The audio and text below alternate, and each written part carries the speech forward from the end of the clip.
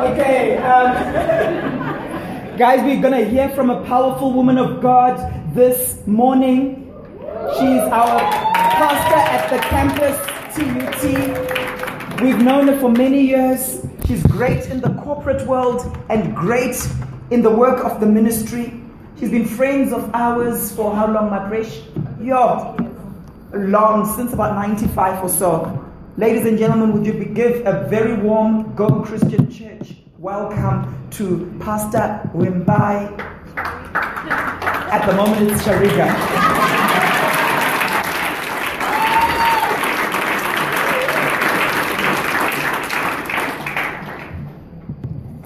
All right, are we good to go? At the back? Perfect. One of the things I said to the Lord was, when I marry, I'm not looking for a boy, I'm looking for a man. How many of you single ladies are out there and hear and feel what I'm saying? Let me tell you, sometimes people think that, well, single women don't know what they're looking for.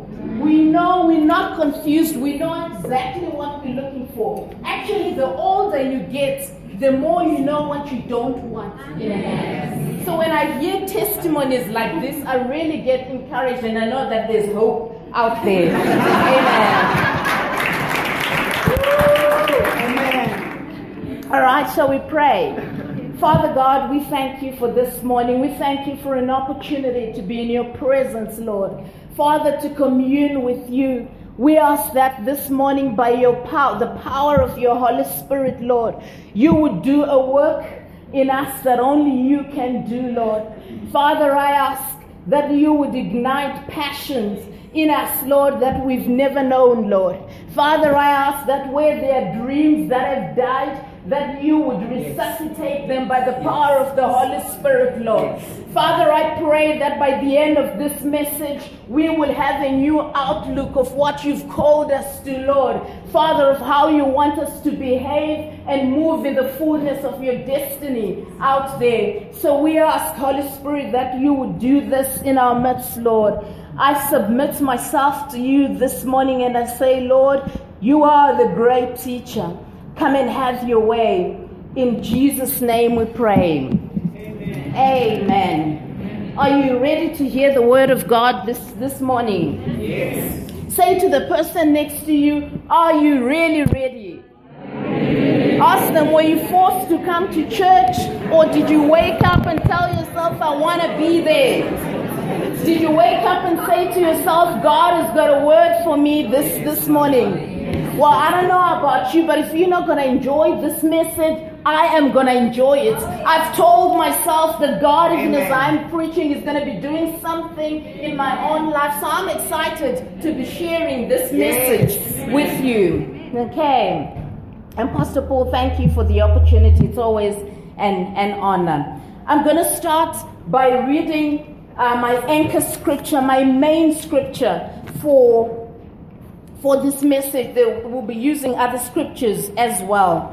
So I'm going to be reading from Mark 10 from verse 46. Probably one of my favorite stories in the Bible. From verse 46 it says, now they came to Jericho. As he went out of Jericho, this is speaking of Jesus. As he went out of Jericho, and his disciples and a great multitude, blind Bartimaeus, the son of Timaeus, sat by the road begging. And when he heard that it was Jesus of Nazareth, he began to cry out and say, Jesus, son of David, have mercy on me.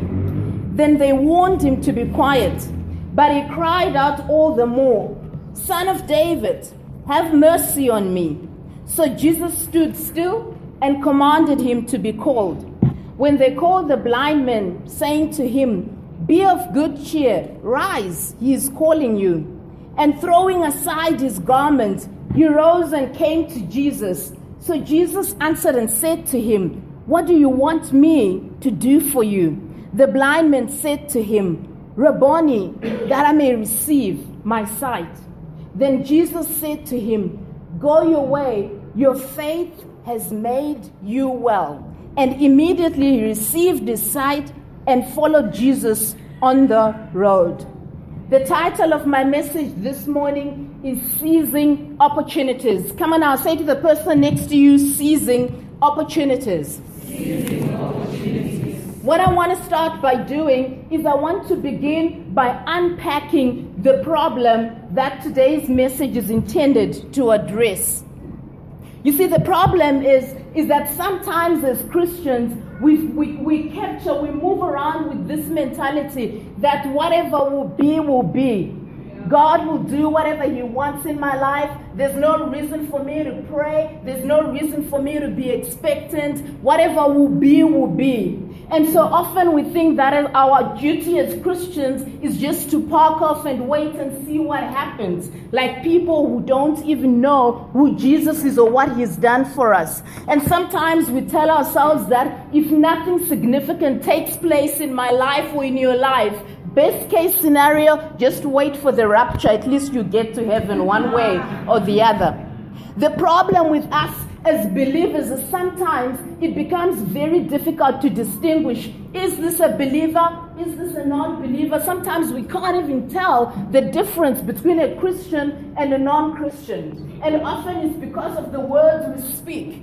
You listen to some of the words that come out of the mouths of Christians. They are negative. They are not positive. They don't build. They destroy. And yet we claim that we're Christians. We claim that we are those who are sanctified by the word of God. We claim that we are those who live in the hope that Jesus has given us. And yet our words and our demeanor is something that is exactly the opposite.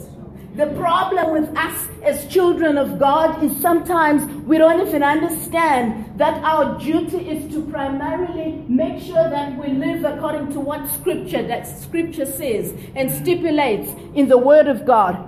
Sometimes we live as though there's no standard. We don't even live, move, work, and fulfill what is in the Bible. And yet the Bible makes it clear to us that it is the infallible Word of God.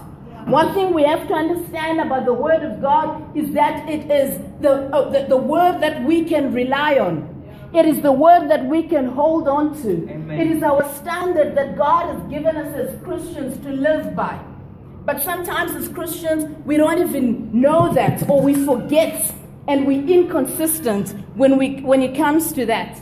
We need to understand that even if you are placed, whether your situation is such that you're living on the top of a mountain or maybe you're sliding into some kind of a valley, the Word of God is inerrant. It is without error. The Word of God does not change. Irrespective of the circumstances you may have experienced in the past, irrespective of what your present circumstances are, irrespective of what you are expecting and wanting God to achieve and do in your life, the Word of God is constant, my brothers and sisters. Yes. But the problem is sometimes as Christians, that escapes our mind. And we cease to remember that.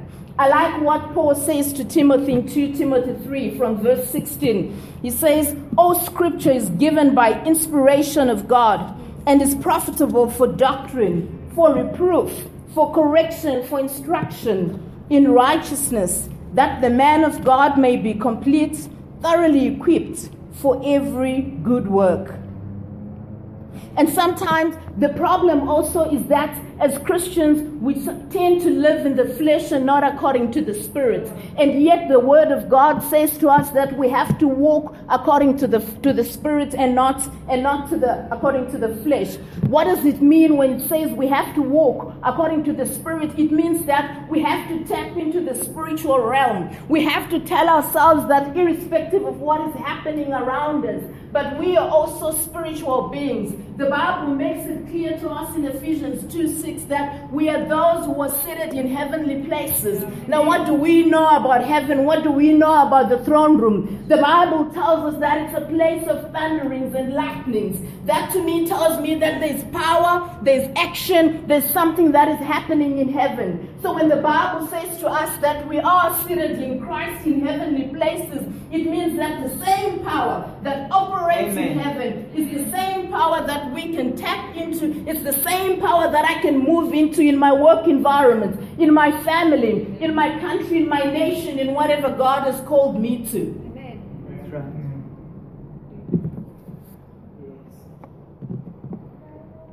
So what is an opportunity? An opportunity is a time or set of circumstances that makes it possible to do something. It is a time or a set of circumstances, but not just a time or set of circumstances, but it makes it possible for you to do something. So in other words, when you are presented with an opportunity, it means there's also an opportunity to do something. It means there's room to do something in that particular situation. And what do we mean when we say seize? The term seize itself means to take hold of suddenly. So if you're going to seize an opportunity, it means you're going to take hold of that opportunity suddenly. Now, I like the term suddenly in that definition, because it means if you don't do it suddenly, something might just oppose it. The Bible tells us that we live, we struggle, we fight the devil, we fight principalities, we fight powers, we fight rulers of the darkness of this age, we fight spiritual hosts of wickedness in high places. So it means that if we don't seize an opportunity suddenly means that there's a time factor to it. Suddenly means that it might not occur again. Suddenly means that the opportunity might not avail itself again. So timing is key. I like what the Bible says about the sons of Issachar, that they had an understanding of the times to know what Israel ought to do. And what I love about that term is that that term is placed in the Bible in the context of David's army. So even in the context of David's army, they had an understanding to know what Israel ought to do during the time. My question to you is, do you have a thorough understanding of what God wants you to do in this life stage of yours? Seize means to take hold of suddenly. It also means to take an opportunity eagerly. So in other words, you've got to want it. You've got to want it. You and I know that the Bible is full of innumerable stories where there are those who got big breakthroughs, not because it felt nice, but because they wanted to have those particular breakthroughs. David wanted to ensure that the name of God is exalted, and so he stood up and said, I will fight that giant Goliath. He wanted to do it. I want to tell you that there are breakthroughs in your lives that sometimes will come by small prayer. But there are certain breakthroughs in your life that will come through a season of warfaring, through an understanding of what God wants you to do, in that situation, through an understanding and a revelation of what word to use and fight with in that particular situation. So not everything will come to you on a silver platter. The Israelites themselves did not walk into the promised land and say, step aside, we're here. This is what God told our forefathers. The Amalekites, the Moabites, they told them, you know what, you are not, this is our land, you are not going to occupy this land because it belongs to us. They had a fight.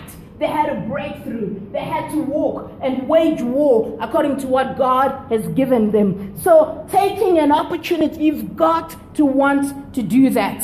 And also seizing an opportunity means you've got to do it decisively. So there shouldn't be confusion. I want to tell you, if you're going to be the kind of believer that timelessly seizes opportunity, you've got to make sure that you eradicate every trace of confusion in your life. I want to tell you, we are faced with a situation and a climate in this nation where believers, Christians, the body of Christ, we cannot afford to be confused. We cannot afford to not know what the Word of God says about the situations that are pertinent in this nation right now. We've got to be decisive. We've got to be going forward. We've got to know what the Word of God says. And we've got to move and claim and know that this is what we're moving with. So when we talk about seizing an opportunity, we say you are grabbing it, you are capturing it, you are conquering. How many of you like to conquer? I like to conquer. Because when you conquer, it means somebody's got to be defeated in the process. Conquering is not free. You got to defeat somebody, and we know that our greatest enemy is Bible School 101. So back to our text, verse 46. Now they came to Jericho. As he went out of Jericho, his disciples and a great multitude, blind Bartimaeus, the son of Timaeus, sat by the roadside. begging. As I read this particular verse, I thought, what would it look like in our centurion context? I thought maybe let's take Bartimaeus probably sitting outside or by the corner somewhere near Centurion Mall. And there's probably a crowd of people, maybe his friends, his daily friends, they're talking, and I'm thinking, what could they possibly be talking about? Maybe in our centurion situation, they were talking about the SONA, State of Nation address that's just happened. Hey guys, what did you think? What did you think about the responses of or the actions of EFF or DA? It could have been anything. I was thinking maybe they were talking about, hey, how about the Supreme Court appeal? Hashtag pay back your money, pay back the money. And the powers of the public prosecutor. Could it be that they were talking of? Maybe they were talking about the upcoming budget speech that is taking place next week. Maybe it's a topical issue in our country. Maybe they were talking about the Higher Education Amendment Bill that's now actually out for public hearings at the moment. It could have been anything. Now picture this. Blind Bartimaeus sitting at some corner by the Centurion Mall, and he hears a sound. He hears the sound of a multitude approaching, and he's probably thinking, what is this? Is this the Cosatu March? Oh, what could this be? Is it the hashtag pay our nurses? Oh, what could this be?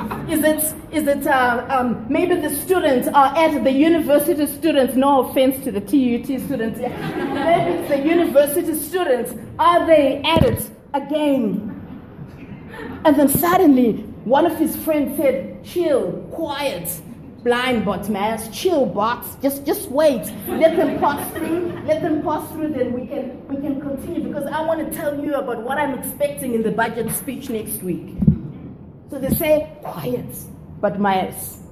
Just let them pass through, and then we can continue with our talk. And what do we know about Jericho? Now, there's some interesting facts about Jericho that I want us to understand. Jericho was 15 miles downhill from Jerusalem. And Jericho would have been the home of many priests and Levites. So it is interesting that in this particular crowd that was approaching Jericho with Jesus, there were people in that crowd with different intents. Maybe there were those who had heard about Jesus. Hey, he raised Lazarus from the dead. Let me go check him out. Maybe there were those who were like, I need a miracle. I hear this guy performs miracles. He does this and that. I want to be a part of it. Maybe the Levites, the priests themselves were like, he creates havoc. Now we want to see what he's up to in Jericho. So whoever was in the crowd, their intent would have been very varied in that particular situation. And it's also interesting to note that the name Bartimaeus is actually derived from two stems. So Bar means son, Timus means honor. So literally what it means is that Bartimaeus meant son of honor. Now for me that is problematic, because we've got a guy here who's not only blind but is begging, but his name stands for son of honor. How many of you have names that mean something else that is absolutely contrary to the way your life is moving? That is absolutely contrary to what you're expecting.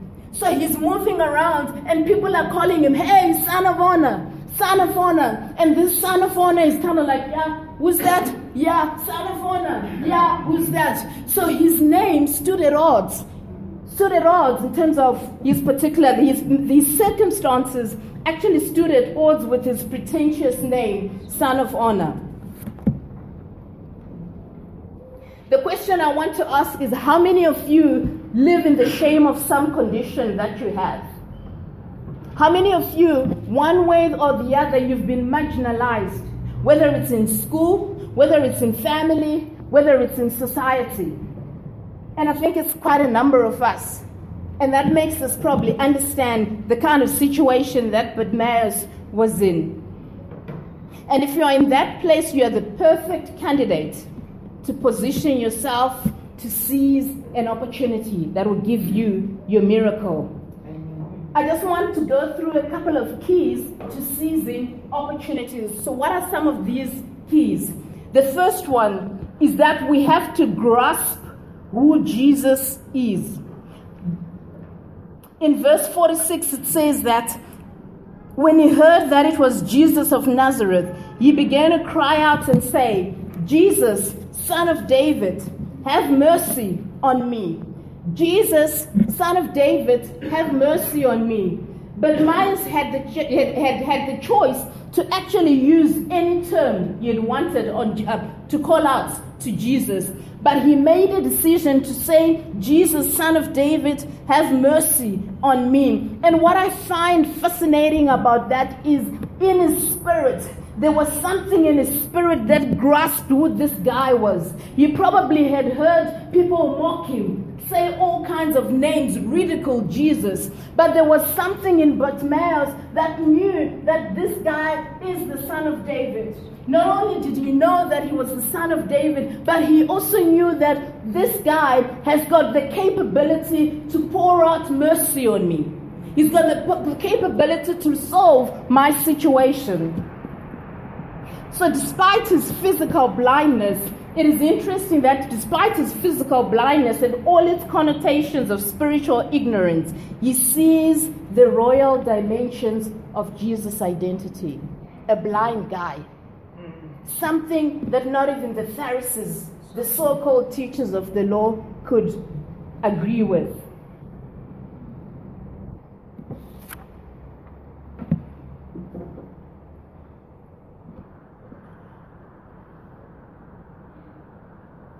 And what I also find particularly interesting here is that with the multitude approaching, Bartimaeus had the option to actually put out his dish or whatever, a cloth, and expect that he would, for the first time or the first time in many days, that he would receive more money because a multitude was passing through. There were more people. He was likely to receive more money than his usual day. But he chose to actually call out to Jesus for something greater. Sometimes as Christians, we concentrate, we fail to see opportunities because we concentrate on the petty. Yes. We concentrate on the minor things. And yet there's an opportunity passing by. And yet there's an opportunity that has the power to change our lives for good. Come on. It is interesting here that even as Jesus is passing through Jericho on his way to Jerusalem, he was not going to come back. This time in the Bible was 1 week away from Calvary. This Jesus was not going to pass through Jericho again. How many opportunities have you missed in your life? How many times has Jesus passed through your Jericho and you failed to see him and he's never been back for that particular situation? I want to tell you, timing is of essence in achieving our destiny and achieving our breakthroughs in our walk with Jesus. And what I like about this situation is that as he called out, Jesus, Son of David, have mercy on me, that name awakened something in Bartimaeus. It awakened hope. It awakened expectancy. It awakened the possibility of a breakthrough. My question to you this morning is, when you hear the name Jesus, what does it awaken in you? Is it, good old, my grandmother used to tell me about it?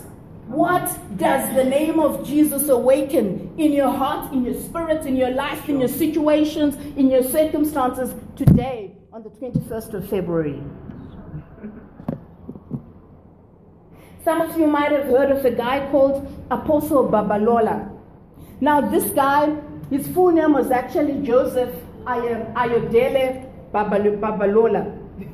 He was born in 1904 in West Africa, died in 1959. But he was mightily used of God to trigger the Pentecostal movement in West Africa. Stories, go Google him. Stories are told of this guy that the one time you went into a town and just revival just break, revival after revival, revival after revival. You went into a town, revival broke out. There was a particular hospital in that part of town. It had 800 patients. By the time he left town, there were 4 patients in the hospital. Because he prayed for them, they were healed. He would raise people from the dead. Lepers would be healed. The lame would walk. Everything you see in the Bible, this guy and his team, they would walk in those miracles. The one time they went into a particular town and they started praying for revival. They started preaching the message of God. And nothing happened for days on end. Nothing happened. In this particular town, people were sold out to their idols. That's what they worshipped. They did not want to hear any other god or any other thing to worship. So they went into this particular town and nothing happened. So Apostle Babalola decided to go to the Lord and inquire. Why is it that these people are not responding to the message of your gospel? So he took his team just outside town to a quiet place and by the river, and they were determined to pray all night long until God had answered them and told them why there were no miracles, why the Holy Spirit could not penetrate that particular town. As they were praying at about midnight, he had a vision of this demon literally coming out of the river. And then the demon addressed him and said, "Young man," was a guy. He was young. He just started ministry. "Young man, who do you think you are? What do you want in this place? You want the name of your master Jesus to reign in this place?" And then the demon said to him, "Okay, let's strike a deal. From the marketplace beyond, you can take. But from the marketplace to the river, it's my territory. I am a territorial spirit in this place. Before this river ran through this town, I was here. Before this town was even built, I was here. I am a territorial spirit." So I'm quite happy to negotiate. And then the demon said to him, "Do you know how long I've been here?" At that time, the Spirit of the Lord just rose up in Apostle Babalola, and she just said, he began to address this demon and said, "Actually, I don't care. I don't care how long you've been in this particular town or in this particular region. Frankly, I don't even want to know. But what I do know is that in the beginning was the Word. And the Word was with God. Yes. And the Word was God." And the story goes on to say that the moment he began to address this demon attacking him with the word of God, it screamed and disappeared. Revival broke out into that particular town. A couple of days later, they seized that opportunity and began to preach the word of God. I want to ask you this morning, are we the kind of people who know how to address the obstacles that face us? Do we have the word of God inside of us? And does it reside so strongly and convincingly in us that we can actually address demons? We can address powers, principalities, rulers of the darkness of this age.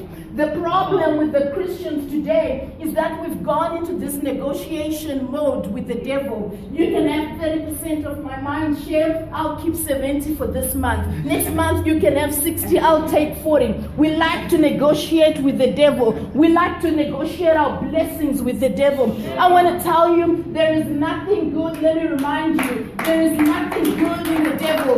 His objective is he's come to steal, to kill, and to destroy.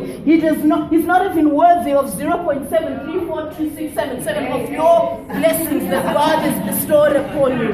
So we need to stop negotiating. The Bible gives us the authority to take the kingdoms of this world for Him and not to share it with the devil. And this is what I want. Let me just say, and I'm beginning to speak prophetically. If you've been in Go Church for a while, just get ready, because this year is going to be a year with a difference. Yes. God is going to be doing something. For those of you who were at the AGM, we started sharing some of the ideas. God is going to begin. He's begun actually to do something, to move in this church in a way that is unprecedented. In every ministry, in our children's ministry, in our worship, in our campus. We had a phenomenal meeting on Tuesday on campus, and I was like, you know what, Lord, CUT is actually right for you now. God is going to begin to do a work in this church that you would not believe even if you were told. So get ready. I want to encourage us to begin to expand our spirits so that we can contain, not only as pastors, not only as a few leaders, but that we can begin to contain that which God is destined for our church this year. Okay, are we agreed? Can we all agree that we will do that? So we cannot effectively seize opportunities for the kingdom of God unless we have a full understanding of who Jesus is. And we're beginning to walk in that character description. So I want to encourage you this morning to begin to confront the Pharaoh that is keeping you in slavery so that you are blinded to your opportunities. Some of you like entertaining Pharaoh. He kept the Israelites in bondage for how many more than 430 years? You want to entertain him? Good luck, 430 years in your life. I want to encourage you to march around the Jericho walls of your situation so that the walls that stand between you and what God is his and your promised land. I want to encourage you to face the Goliaths and Philistines in your life that have been speaking impossibilities into your situations, into your opportunities. I want to encourage you to begin to face and confront those Goliaths. It's time to actually stop the torment of Goliath in your life. It's been too long. 40 days has been too long. Yes. I want to encourage you to actually begin to pursue and overtake the Amalekites who've stolen, who've seized, who've taken your opportunities. I like what it says in 1 Samuel 30:19. It says that, and there was nothing lacking, neither small nor great, sons or daughters, spoil or anything that they had taken, but David recovered all. Are you prepared to seize opportunities this year and recover everything that God has bestowed for you? Are you prepared to say, Lord, by the power of your Holy Spirit, where has been the theft in my own life? Sometimes we don't even know where that theft is. Are you beginning to come before the Lord and say, Holy Spirit, where has the enemy stolen in my life?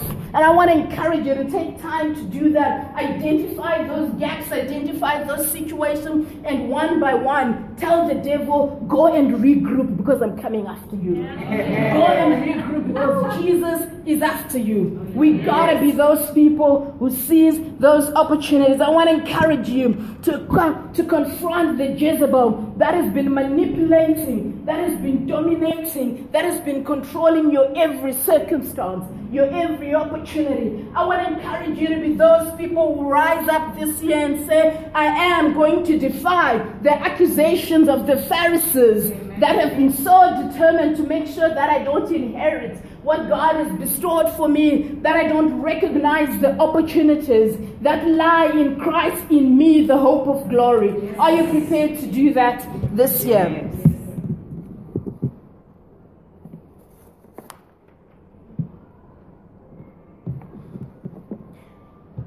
The second key to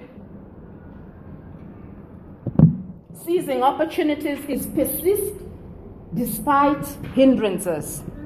Persist despite hindrances.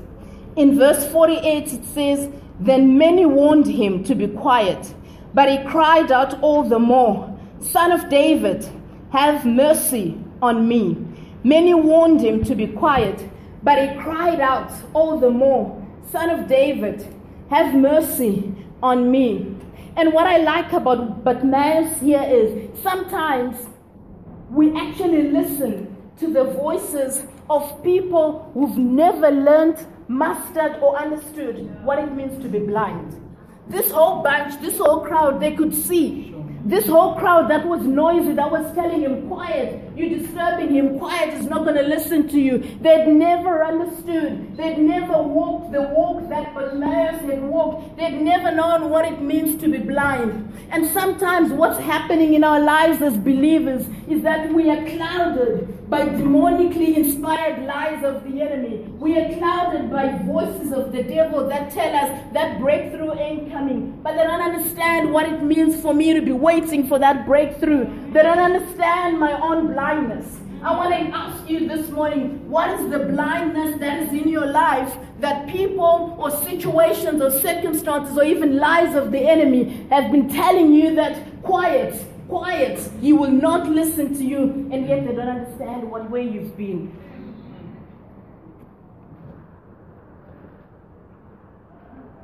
And some of us, we let God-ordained opportunities pass us by because of the noise of the crowd. People who don't understand what it means to live in blindness. Have you missed some opportunities that could have changed your life forever? In 2 Corinthians 1:20 it says, "For the promises of God in him are yes, and in him are amen, for the glory of God through us." I want to encourage you to guard jealously what God has given. The words that God, the prophecies that God has given you for your life, for your kids, for your families, for your business, for your walk with him. In 1 Timothy 1:18, Paul says to Timothy, "This charge I commit to you, son Timothy, according to the prophecies previously made concerning you, that by them you may wage the good warfare." Seizing opportunities is about understanding, remembering, recalling the words, the prophecies that God has given us, and not only remembering, but guarding them jealously. Not only guarding them jealously, but warring according to those particular prophecies. Amen. Amen. The third point is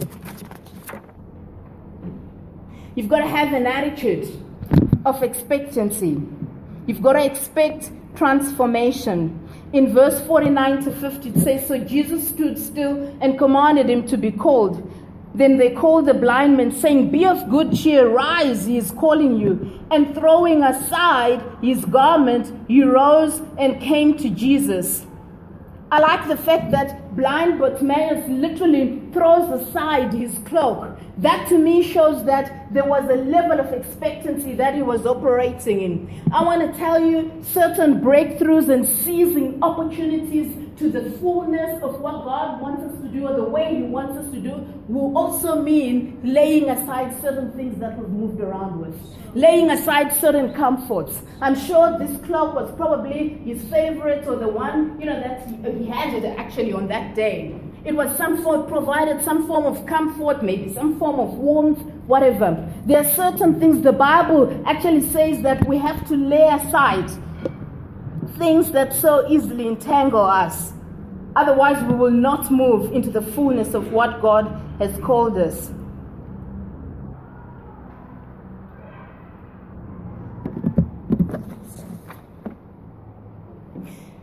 The fourth key is you got to know what you want.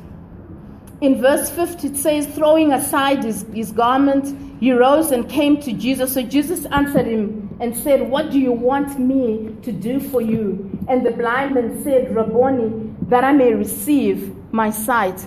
I remember asking a group of students, and I say to them, what are you trusting God for?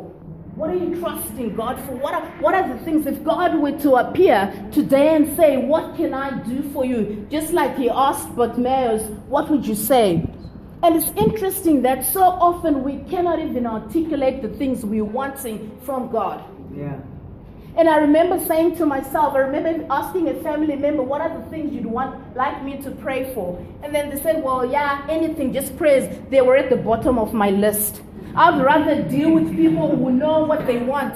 I'd rather deal with people who are clear in their mind. I've got 4 things I'm praying and trusting God for this year, and I'm not confused about them. If anyone would ask me at 2 a.m., I would shout them out aloud. Come on. If we are to seize opportunities in the kingdom of God, we've got to be clear what we want from God. And I want to ask, if God were to ask you now, what is it that you want me to do for you? You've got to be able to clearly articulate it. Because if you don't, the devil will bring and sow seeds of confusion and doubt in your life and in your situations. Yes. So the key here is you've got to know what you want. And the next key is that we've got to understand the seasons of our life. We've got to understand the seasons of our life. There are certain opportunities that are not for this life stage. There are other opportunities that are specifically for this life stage. And true wisdom is knowing and understanding what is for now. There's so many things I'm trusting and wanting God to do in my life. But I've had to say, Lord, by the power of your Spirit, begin to help me sift so I can know what is for 2016, what is for next year, what is for the next 5 years. That is what diligent, spiritually attuned Christians do. So we got to understand the seasons that we in and understand the life stage so that we can fully know what opportunities are being seized in this particular life stage and in this particular season.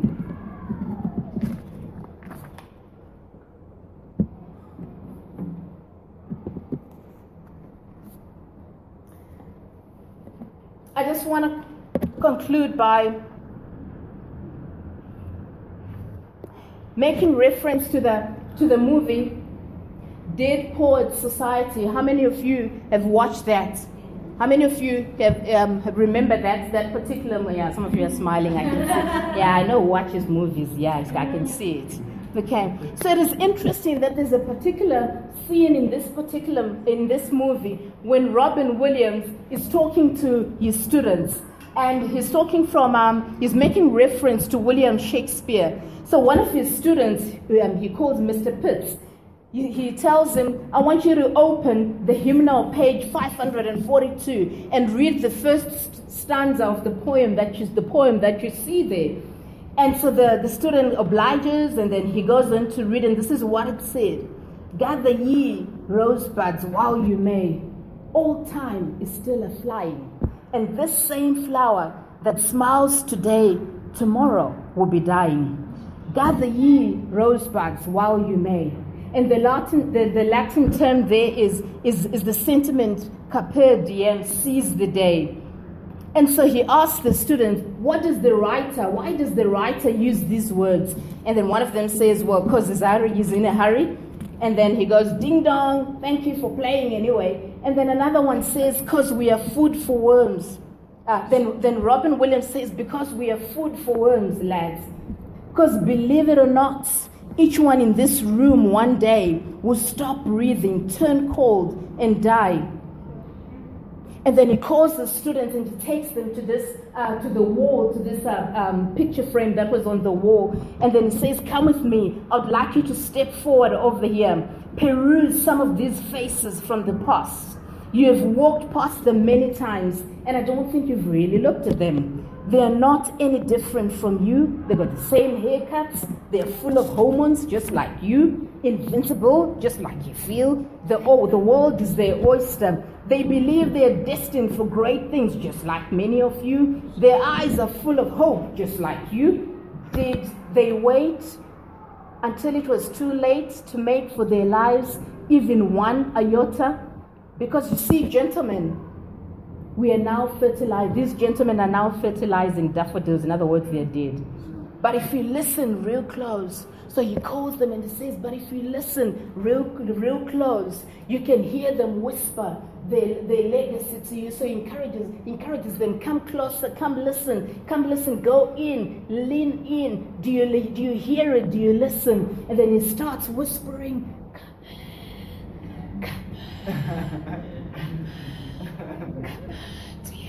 and basically he was saying, seize the day, boys. Make your lives extraordinary. And that's what I want to leave you with, my brothers and sisters.